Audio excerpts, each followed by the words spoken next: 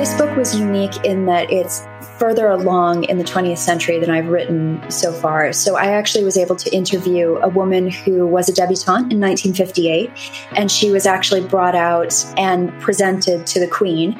She didn't end up having a full season, but she was able to give me a lot of detail about the training that they had beforehand, because there would have been a very specific curtsy that they had to learn, which you would have gone to one specific woman, Madame Vocani, to learn that. Yep. And she told me about, walking into the room where you're presented to the Queen and to Prince Philip, the Duke of Edinburgh as he was then. And there was a white dot on the floor where you would have stopped, and that's where you were meant to make your curtsy, and sort of all the pressure that went along with that.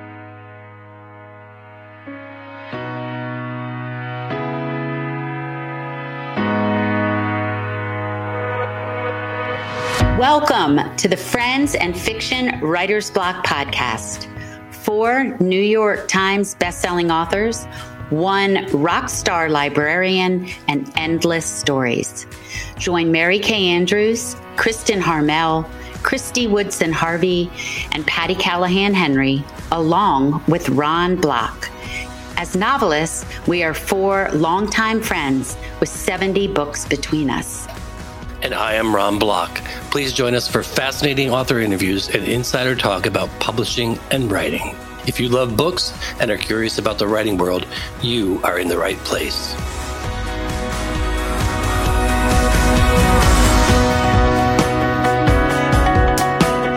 Hello, and welcome to a new episode of Friends and Fiction Writer's Block podcast.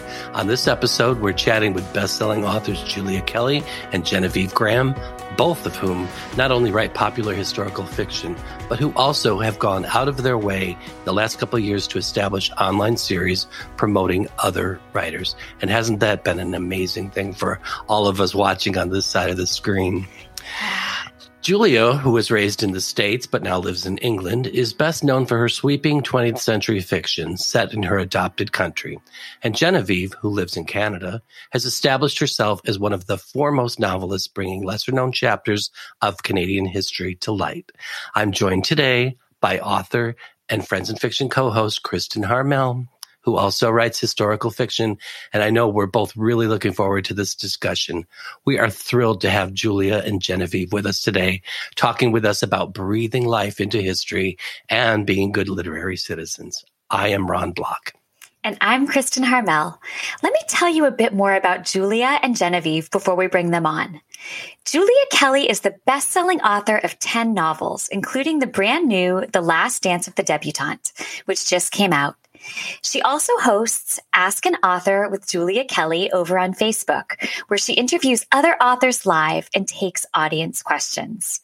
Genevieve Graham is the best-selling author of 7 novels, including the upcoming Bluebird, which comes out the first week of April. Like Julia, she hosts a Facebook chat series focusing on other authors, in her case, historical fiction authors. Both women not only write sweeping, immersive novels of their own, but they help readers find other authors and books to fall in love with too. And I think that's such incredible work. First up today is Julia, joining us from England. Julia, welcome to the podcast. Thank you so much for having me. This is very exciting. I get to see 2 good friends and hang out for a bit and talk books. We love it. We love it. I love the term good literary citizens. I think there should be a badge that we can all wear about. Yes. So anyway, Julia, we are so glad to have you here. First up, can you tell our listeners a bit about The Last Dance of the Debutante? I know that last year when we talked, you talked a little bit about it, and I was so excited. And now it's out in the world, so everybody's going to get a chance to see it. Absolutely. Well, The Last Dance of the Debutante focuses on the fictional women of 1958, which was the last year that debutantes were presented to Queen Elizabeth at court. So this is the end of an era, a dying tradition. And so it focuses on a young woman named Lily, who is sort of at a crossroads in her life. Her family very much wants her to do the season, to be presented, to go to all the balls and have a coming out party. And she's happy to go along with that, but she's sort of wondering what else there is in her life and what could be lying, down the road for her. And through some of the women that she meets in her debutante season, that really gets thrown into relief. So she has some ambitions of her own. And the question is she actually going to pursue those, or will she be tugged over to the more traditional side? And of course, because it's one of my novels, there's a big family secret at the middle of it, because I love a family secret. And so that sort of all unfolds while Lily is also making these big decisions about her own future in sort of a coming of age story. Wonderful. And what was it about this particular chapter in history that pulled you in? And so you knew that this was what you were going to tackle? I've always been interested in women at transitional points in history. And I think for me, 1958 is really interesting because it's far enough away from the war that a young woman like Lily she would have been born during the war, and she wouldn't have any memory of, maybe she would know some of the experiences she had during austerity, but she wouldn't have had the same experiences as a woman who would have been recruited into, for instance, the Wrens or one of the other services. So there's sort of that. And then also ahead of her, she doesn't know this, but we know this, of course, that the swinging 60s and the second wave feminist movement and various other really significant movements in history, the sexual revolution, are all right on the horizon. And so I think it's interesting, this sort of idea of a dying institution, of major change happening, even in Britain's elite society, which most of us would sort of never have access to. But I think it's an interesting way of looking at a period of change in women's lives in Britain. Oh, that makes a lot of sense. Oh, I love it. Yeah. Julia, as you know, I often write about France, where I used to live. And of course, as we've said, you write about Britain. I have to admit, I'm kind of jealous that you get to live in this spot you're so passionate about and that provides such a fantastic theater for this beautiful kind of historic storytelling you do. Could you tell us a little bit about your journey to living there? Sure. Well, it's one of the big questions I get asked because, of course, I don't sound like I'm from Britain, even though I am actually half British, which is part of the story. So my mother is English. She was born and raised in Liverpool and moved over to the U.S., where she met my father. So I was raised in Los Angeles. And I've always had the want to move over to the UK. And it sort of never really came about until my parents and my sister all moved. My sister, because she met my now brother-in-law. So they're now married and living in England, although he's Scottish, a very proud Scotsman. And my parents are living in England as well. So I realized I was the last in New York at the time. So the last in the US. And I moved to be closer to them. And really, it was moving to the UK that prompted my interest in especially 20th century British history. I was living in an area of London where there are a lot of memorials, where there are a lot of memories of World War II. And I think as you learn a little bit more about the city, it's very hard not to realize how shaped it is by the experience of World War II. Of course, it was heavily bombed, as a lot of cities in the UK were. And so, I will admit I'm sort of guilty of walking down the street, seeing a sort of 60s or 70s piece of architecture in the middle of a beautiful row of Georgian or Victorian homes and assuming that it was bombed. But in a lot of cases, that was actually what happened. So it's very hard to ignore the history of this city. And why would you want to ignore it? It's just fascinating. And so I've really been lucky in being able to draw a lot of inspiration from that. That's awesome. Were you writing about England at all before you moved there? I was. I was a historical romance novelist. So I was writing about Victorian England.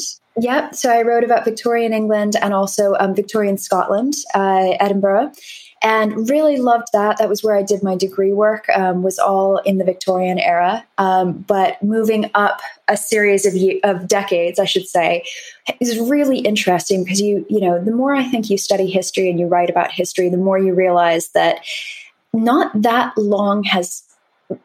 much time has passed between these, distinct separate eras. So, World War II, the Victorian era to our contemporary time. It really is fascinating that women whose families, in 1958 wanted them to be debutantes, they would have absolutely had ties to that sort of Victorian era idea of what a young woman's life should be. And if you think of that contrasted with how wild things get in the 1960s and how much more freedom women have. It really is incredible that some of their grandmothers and their great grandmothers must have just thought the world is going to hell in a handbasket because it's just so much is changing. Well, it's so funny to think about it that way, because when people write historical fiction about our time period, right, they're going to think like, oh, well, not that much time passed between World War II and, you know, the coronavirus days or whatever. Absolutely. Well, and you hear from time to time things like, I hope I don't mess this up, but things like, you know, when it was the 1980s or the 1990s, it was the same distance from the 1960s as it is now to the 1980s. And you just sit there and your brain just doesn't want to do the math. Yes.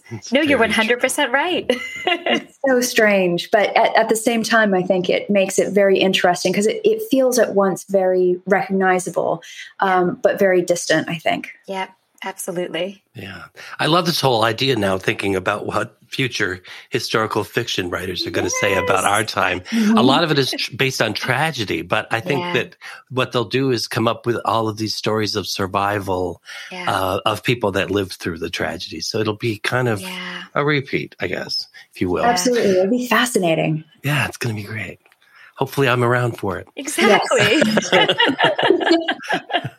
Julia, I want to know more about your research process because you are known for digging right in and almost embodying the people that you're writing about. And it's so thorough. So what was your research process for this book? And also, has your writing changed from when you lived in the States to when you now live in the setting of your books? Good question. Well, thank you. That's incredibly flattering for a historical novelist to hear. So I appreciate that. First off, you know, this book was unique in that it's further along in the 20th century than I've written so far. So I actually was able to interview a woman who was a debutante in 1958, and she was actually brought out and presented to the Queen. She didn't end up having a full season, but she was able to give me a lot of detail about the training that they had beforehand, because there would have been, you know, a very specific curtsy that they had to learn, which you would have gone to one specific woman, Madame Bocconi. Yep. And she told me about, you know, walking into the room where you're presented to the Queen and to Prince Philip, the Duke of Edinburgh, as he was then. And there was a white dot on the floor where you would have stopped, and that's where you were meant to make your curtsy, and sort of all the pressure that went along with that.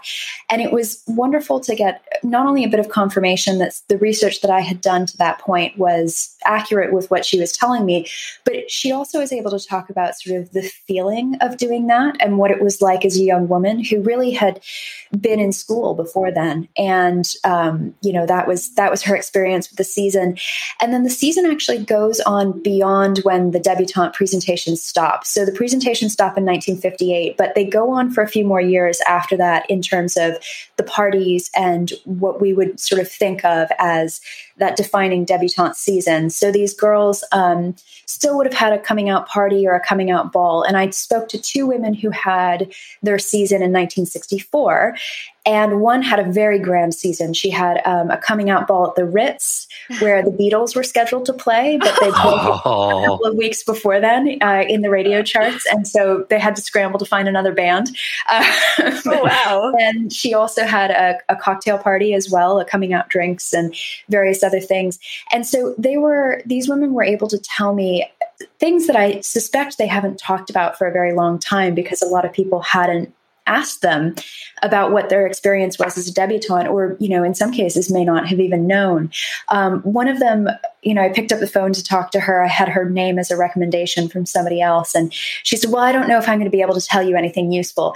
And then proceeded to just talk for 30 minutes. And gave me all this wonderful detail about, you know, what sort of the rules were around boys and sex, and, you know, where she would shop and what her wardrobe was like. And I just thought, I'm just going to listen to you and take notes. It was wonderful. It's amazing. Yeah. What a treasure trove. My goodness. Exactly. Yeah. Well, that kind of sparks another question. Spark is the operative word here.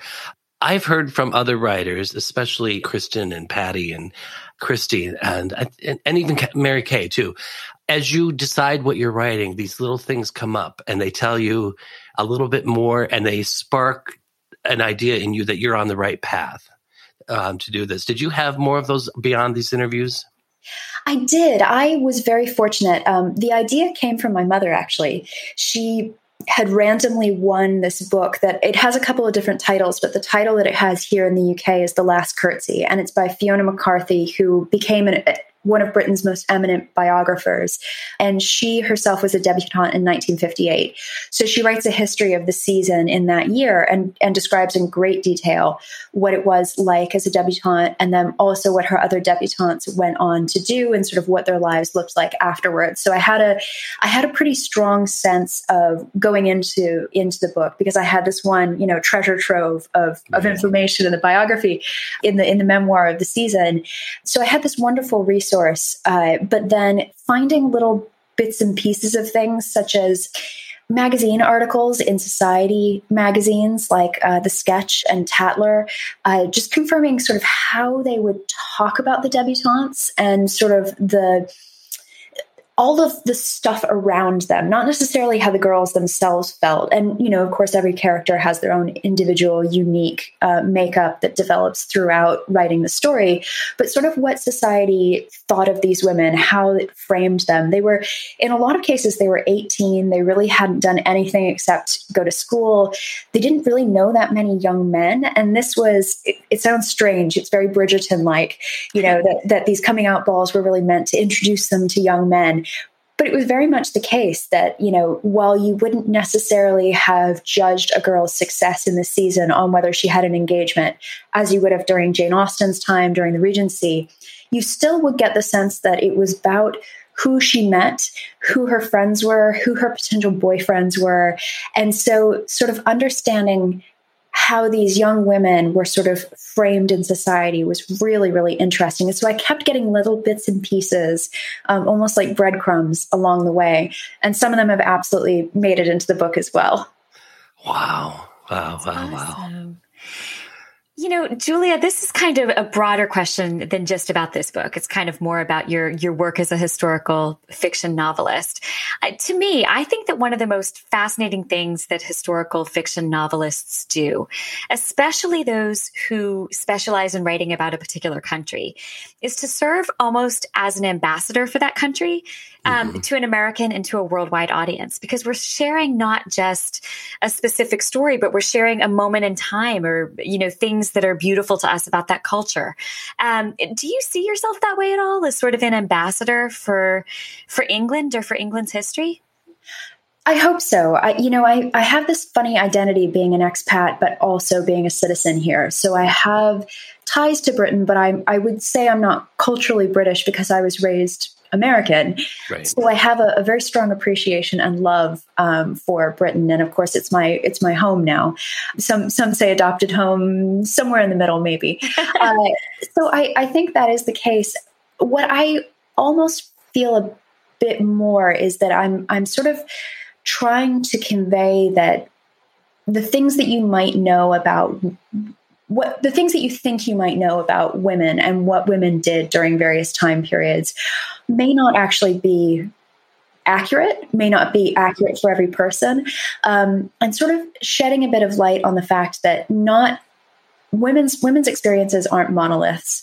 Every woman didn't have the same experience in World War II. Every woman didn't have the same experience, even as a debutante. And again, it's a small group of women who would have had the opportunity to be a debutante because it was a very sort of elite society thing. But even within that, there's different class, different personality, different experience that you're dealing with. And so my hope is that when people read my books, that they get a sense that maybe history is broader than they were originally taught or that they thought. And one of my favorite things is getting emails or messages from readers saying, I had no idea that even existed. And one of the loveliest types of messages that you can get, I think, as an author is when somebody has a personal connection to the subject of your book and they feel like they've either learned something or you've illuminated something for somebody. So my first historical fiction book is The Light Over London. And in that case, I'm talking about the anti-aircraft gunners, which some of which were women. They worked in mixed batteries with men, and they were up there, shooting down Luftwaffe planes over Britain, over various parts of Europe. And I've had several people email me and say, my mother passed, but she was a gunner girl. And I wish I had asked her about what her experience was like, because I had no idea the things that she was doing until I read your book. Or I've actually had women who were in the ATS, which is what those women were attached to, the auxiliary that they were attached to. And there's one woman who every book release emails me and says, I hope you're still doing well. And she and I started talking because she was herself in the ATS. Wow. And so to get an email like that and to have her say, you got it right, made me very, very happy. Yes. You sort of hold your breath on those emails and go, okay, it's a good one. Don't worry. Yes. Oh my gosh. Tell me about it. I know, but you're right. That means so much to me too, to get those emails like that. And it's interesting because I think particularly writing about World War II, a lot of the people we're reaching are people who do have a connection to that time period. Yes. But that connection in many cases has been lost recently. And so reading a book set during that time period kind of helps connect some dots that they hadn't been able to connect before. I think that's so neat too. Along those lines, you mentioned kind of reminding people that women's experience might not have been what they thought it was, or, the experience of a woman during that war was not the same across the board. Mm-hmm. I think that one of the things that we do as historical fiction writers that is important is to expose people to experiences that are wildly outside of their own, which kind of forces them to look at things from a different perspective. Do you see that as part of what you're doing and in a way to do good in the world because of that? That's kind of how I see it. Yeah, absolutely. And I know, so for instance, your most recent book, Forest of Vanishing Stars, I think that's an incredible example of that, because you have a woman whose experience is just wildly different than really almost anybody else. That is a pretty unique experience. But, I think absolutely. And I think one of the beauties of literature and reading in general is just, I know it's cliche to say that readers are sort of broader thinkers, but I do think that's true, because, you take on a story and you sympathize with characters. And even if they're anti-heroes or something along those lines, you sort of get a greater understanding of somebody's motivation and why they move through the world and make the decisions that they make, even in cases where there are characters who frustrate us, or who on some level we would never be like, or we would never have an experience like. I think one of the wonderful things about reading is that it just introduces you to so many different types of people, types of cultures, experiences. And it's really one of the reasons that I love talking to readers. I love connecting with readers. I love connecting with authors, because I think there's an inherent curiosity there and want to just sort of explore the world a little bit more and to learn a little bit more about what's going on around us, or what's happened in the past, what may be coming in the future. So I think it's a really beautiful thing when all of that converges in a really great book. I agree. Oh my God, I so agree. And there's your TED Talk. It was so good. PowerPoint presentation away now. Please. I love it. But it's so true, and especially true, I think, over the last year and a half, 2 years, we are in what I think is a renaissance of women writers, and their voices that we would never have heard before are coming to the forefront. And it's just a plethora of amazing empathy and knowledge. And it's just great. It's, I love being in it, and, hearing the debutante's point of view. God, let's go. But finally though, Julia, Kristen mentioned in your author interview series, Ask an Author with Julia Kelly. Can you tell us a little bit about it, how it got started, and why it's important to spotlight other authors? Absolutely. Well, I have to give credit where credit's due. I think Friends in Fiction is just incredible. And the community that you've built over there is amazing. And I think a lot of that also is just, it's such a joy seeing all of you together. You're such lovely people individually. You're so much fun all together. Oh, thanks. You too. Absolutely. Absolutely. Well, and I have to say, I was in lockdown in England, and we went through a series of lockdowns, of course. And one of the downsides of being an author who is living in a different country than where their primary publishing market is. So I'm primarily published in the US and in Canada, although of course I have other books out in different places, or books out rather in different places. One of the disappointments sometimes is that it's very difficult to get out and meet readers because of the international travel. And of course, when nobody could travel, that made it even more difficult. Right. And so I wanted to talk to other authors because I'm nosy and I thought it would be fun. And I used to be a journalist, and I thought, maybe I could dust off some of the old interviewing skills. And Kristen was very kind and was my very first guest. And it was like you've been doing it for years. Well, again, inherent nosiness. But I love that. That's so honest.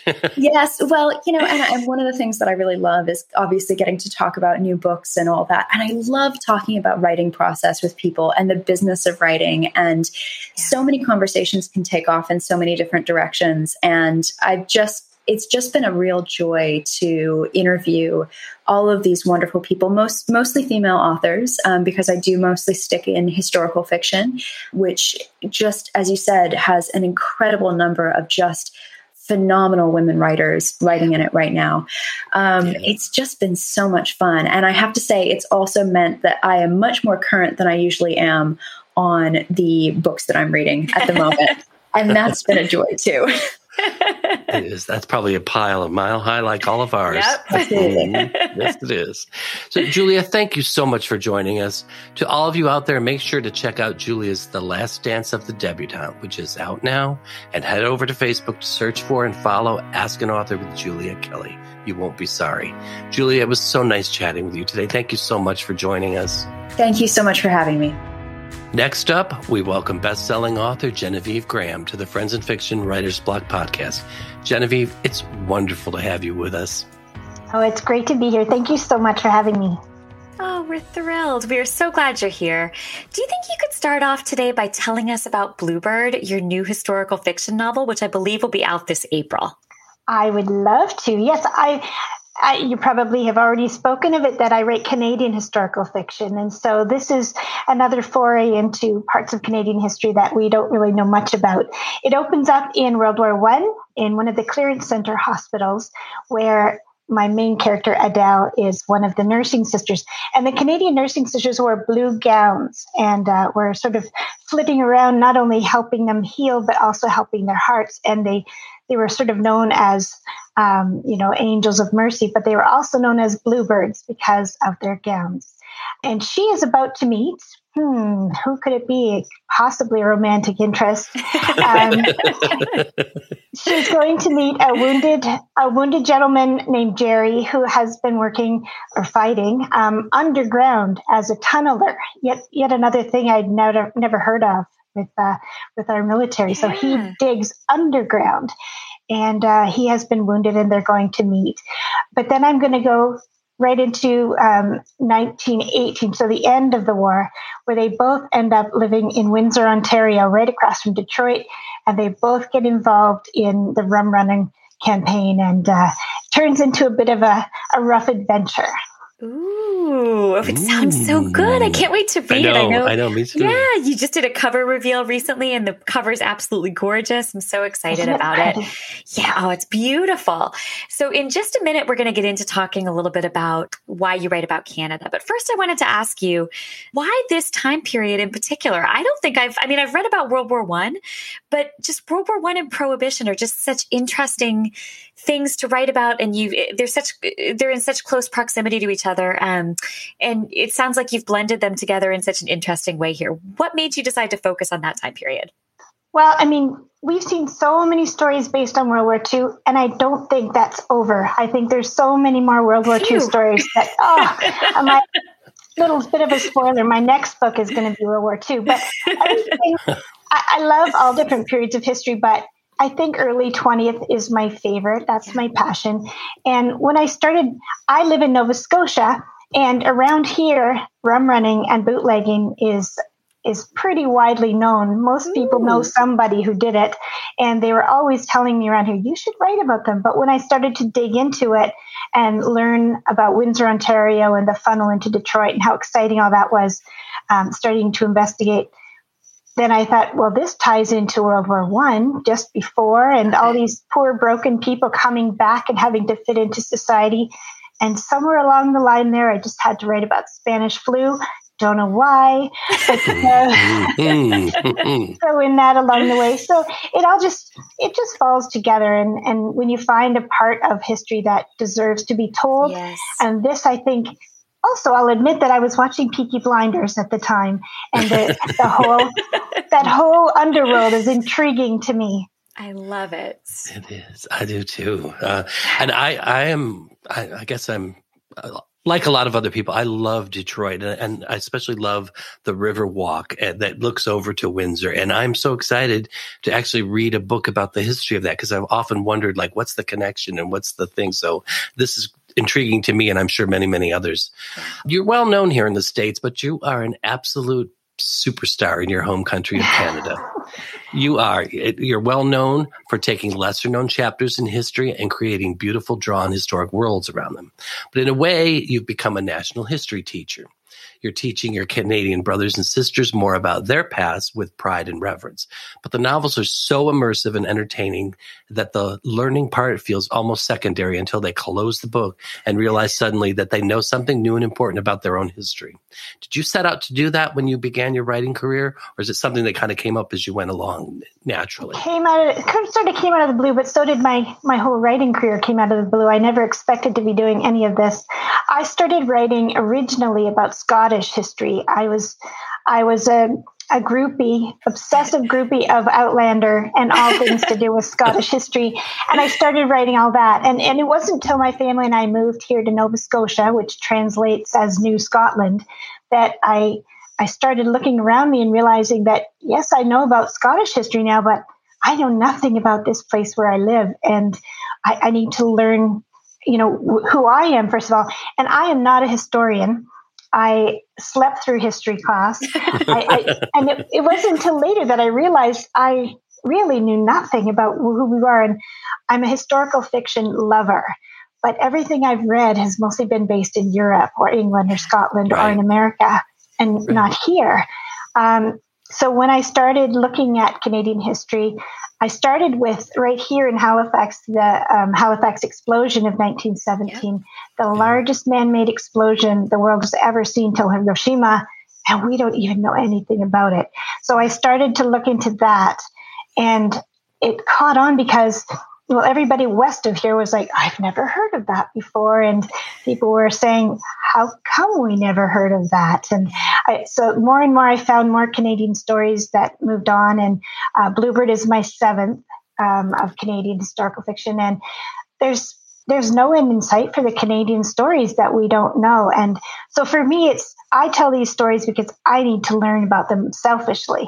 And then I see the books sort of like a film, which makes it easier for other people to learn alongside me. And I feel so privileged to be doing what I do. I never expected to be doing it. So. That's so cool. I, in doing my research on you and stuff, the people in Canada just look up to you so much, and you give them so many reasons to be fascinated and proud of their national heritage. How does that feel? It feels amazing. Again, coming from somebody who slept through history class, and I understand it. I think what I've given them is something that they have actually been wanting for a long time, but not knowing how to find it or how to ask.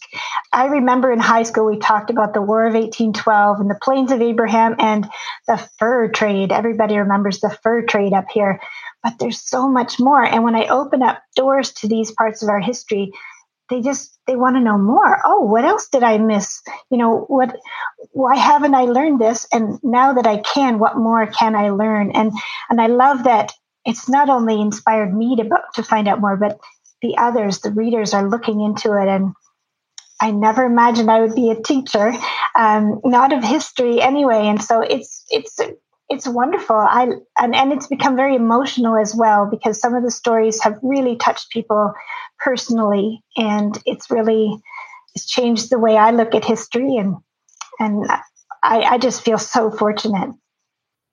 That's amazing. You're so well known and so popular in Canada, but of course you have a large worldwide audience too. Can you talk a bit about how your stories let you serve almost as an international ambassador for Canada? Oh, I love that. That's beautiful. Yeah, I'm learning more about every time I read one of your books. I think I have a deeper appreciation for Canada and Canadian history. So I've always felt very warmly about Canada, but I think it gives me more warmth because I have more knowledge. So I think that's a beautiful thing that you're doing for the world in representing your country that way. Can you talk a bit about that? Well, I think that by doing this, I'm showing people that we are actually up here. We are actually doing stuff. Right. I don't know what it is about Canadians. We're always being said, "Oh, you're always saying sorry for that." And are we apologizing for our history by not telling it? Who knows? But by doing this, I'm showing people that we are here. And well, most of my books, more and more, they're starting to expand, but most of them started off here, just exclusively Canada. But now I'm able to take Canadian people and movements and events and spread them across the borders and all different borders. I wrote about the British home children in the United Kingdom. Bluebird is going to cross over to the States, and they're all starting to expand. And I think it's just, we're so quiet up here. I don't really know why, because I could talk forever, but we're pretty quiet. And so now we're finally saying, okay, we actually have a pretty cool history, like the Klondike Gold Rush. That's amazing history. There's so much there to talk about. So yeah, it's an honor for me to be able to do this, but then to be able to extend a hand out to international readers is a thrill. I love it. One of the things we were talking to Julia about a few minutes ago was how one of the powerful things about historical fiction, when it's well done, like yours always is that it puts us in the shoes of someone in a different time and place who we maybe don't think we have anything in common with. And yet we discover through the power of story that across national borders, across generations, across all of these things that we think separate us, we actually have a lot in common because we're all human wherever we are in time and place, right? Genevieve, can you talk a bit about the power of books like yours to connect us and remind us all of our shared humanity, whether we're in Canada or elsewhere in the world? Oh, Kristen, you know this as well as I do about the power and the responsibility of historical fiction. I think it's so important that when we learn these stories, we tell them in a way that people will remember the history. Yes. And you were talking about how you identify with different people from all different times and all different places. Yes. A friend of mine said to me recently, I'm not really into like World War I kind of stuff because it seems so long ago. Yeah. But all of a sudden I feel like I'm there and I'm walking in the streets. And I think that's what we are doing. We're trying to bring everything into a space in people's mind where they feel like they're part of it. I think historical fiction, for me, it all starts out sort of as a black and white photo of the basic history, which is not very approachable. It's very distant in the past, doesn't really matter. And then I love the metaphor of the colorized photos. So as I do research, that photo, the black and white starts to fill in with all these colors, and you start to see people's skin color and eye color and hairs and what they're wearing and all the different things that make them human. And the more you research, the more you fit in and the more your reader can fit in. Yes. And for remembering history, it's so important that it makes an emotional impact. And my really terrible metaphor is that if you see a car crash, you're going to remember it for a couple of days. But if you know somebody in that car crash, you're never going to forget it. So here I am writing car crashes. So wonderfully put. Wow. So I'm just always writing car crashes for Well, you do them very well. Yeah. So you've touched a bit on your research process here, but there's also probably not a lot of historical documents to follow with us. So where do you find these stories, and how do you decide to bring them to life in your books? And it's hard for me to find a lot of this stuff because I am not a historian, and so archives are a new thing for me, and I'm always digging and faking it along the way. When I look for stories, I'm constantly following different blogs and different, Instagram, Facebook, all these different places that are focused on historical places and periods. And I'll read through them all the time. And if something Canadian comes up, or at least tying to Canadians, it'll come up and I'll start reading into it.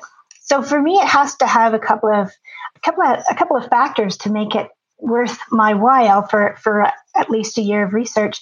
The first would be, it has to be something that we don't really know much about, because I don't want to tell the same old story over and over again. Right. It has to be something that hooks me emotionally, because I will have to care about it if I'm gonna put everything I have into it. But it also has to be a story in which I can insert a believable fictional story, because there are a lot of amazing stories that need to be told, but you can't really put as much fiction into it believably. And so those are that's my checklist for those things. Gotcha. And then when I start to research, I sort of have different levels. I start with the basic nonfiction books, go into the library. Librarians always know what I'm writing about before anybody else. And I'll come out with arms full of them. And then I get into the internet, and I'll start looking for, basic web pages of people that focus on those specific things. And I'll move along that way, digging as we all dig. And then I will go into the archives. I will brave it in there, and I'll start digging there too.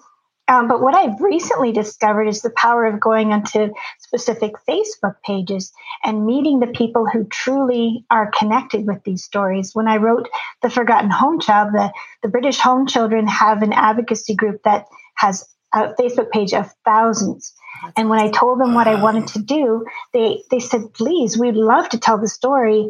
And I know at one point I had written a survey for these people. And the first page was asking the basics, name and date of birth and whatever they had there. But the second was, what do you remember about this home child from your ancestry? And what can you tell me about, can you give me an adjective to describe those kind of things? Ooh, okay. And I thought I would get a couple of responses. I didn't think much of it. And I got over 200 in 1 week. Wow. And it's such a treasure, because these people are dying to tell their stories, and they're just waiting for somebody to come along and say, let me in, tell me whatever you've got. I want to hear it. So it's become very, very personal, the research. Recently, Letters Across the Sea, I joined a group it has to do with the Battle of Hong Kong and the Canadians that were forgotten over there in POW camps. And when I spoke with some of the descendants of these people, they're talking about their dads and their uncles and their brothers, and it's so personal, and they want the stories out. So I'm happy to tell them. That's so cool. And what a great testament to the power of good on social media that is. I just really, we always hear about such horrible bad things, but there's so much good there too. And so I appreciate it from that angle. So you have a tagline, and it's called, it says, breathing life into history, one story at a time. Can you talk about what that means to you and why you think it's important? I think what it means is bringing to life those black and white photos. When I wrote Letters Across the Sea, I had seen the historical plaque in downtown Toronto that relates to the Christie Pitts riot, which was one of the points that I discussed in that book. I had seen it. It's just a metal plaque. I've walked past it hundreds of times and never looked at it. And then when I started to read it, that plaque started to make so much sense. It started to pull so many ideas together, and I started to see the people that are in it. And I think once you've got that history and you research it enough, it does bring it to life. And these people become important to the readers. They become somebody that you love or that you hate, somebody that you identify with, and it just, when you bring it to life that way through the research and through the characterization, they're not going to forget it. It's not dead old black and white photos anymore. It's somebody who existed. That's awesome. Oh my God, I like it. Yeah, isn't that great? So finally, Genevieve, we wanted to talk to you a little bit about the historical fiction chats you do on your Facebook page with other authors. Can you tell us a bit about how and when you got started and what we can expect if we tune in? The silver lining of COVID for me was that before that came along, I would never put myself in front of a camera, not willingly, not voluntarily. And both in 2020, when The Forgotten Home Child came out in March, the world went into lockdown 1 week after my book came out. And it happened exactly the same with Letters Across the Sea in 2021. So one week, and I was staring through these bookstore windows, just wanting to touch them and to speak with people, and I couldn't do a thing. And I started thinking about different ways I could reach around it. My publisher had me read a chapter, which they shared, and I thought, well, yes, that way I'm reaching. And I started to work up the courage to do it. And then I, of course, was not the only one to have that happening. And there's so many people around me that were putting out books that nobody knew about. And I wanted to learn about these books, and I wasn't going to be able to see them in bookstores. So I started to reach out and invited people like Kristen to come and chat with me. And I think what I get to do in there, number one, is I get to meet people that I just idolize. And that, like with meeting Kristen, it was like, I actually get to talk to her and we get to be friends. And it all came from this working up the courage to do it. I've met so many amazing people. I think I have 30 of those interviews now, and I have them on my Facebook page and on my YouTube. And what I think I do a little bit differently is that I'll introduce the author, but right away we launch into the first chapter of their book so that my listeners, my readers can get a feel for what kind of book this is going to be, and is this going to pull me in? And it's more personal. We all know when the author is reading that chapter, because you can feel what they feel. And then we start talking about, inspiration behind it. And we sometimes get into writing process. Sometimes we just get silly because we are silly. Authors are silly. we spend far too much time being serious. So I really love doing it. And I've been doing it with historical fiction books that are about to come out. And I haven't done it in a while. I'm going to have to start calling people up and finding out what is coming up soon. Well, you do such... Oh, sorry. No, it's just a lot of fun for me, and I think I know my readers love it. They're just always waiting to see the next one. Well, you do such a good job with it. And in fact, I should share that not only do you do a good job with the interview, but you also provide pronunciation assistance when people like me are reading our chapters for the first time and realize midway through that we don't know how to say some of the words that are in other languages. And Genevieve just steps right in. So. I do what I can. I aim to please, but I will admit that I have read my own chapters and walked right over the Gaelic. We're not going to touch the Gaelic, but I have to. Oh my God. Genevieve, let me also ask, you talked about what you're getting out of talking to these other authors, just the joy of being able to chat with them and get to know them. But it's important work too. You're doing those authors like me a service as well, because you're giving us a platform to reach readers. Why is it important to take this spotlight that you've earned through so much hard work and dedication and share it with other authors like me? Because other authors like you are the ones that got me to this point. And I think when I started out in this crazy business, I figured it was all going to be a big competition. We'd be duking it out for who's going to sell.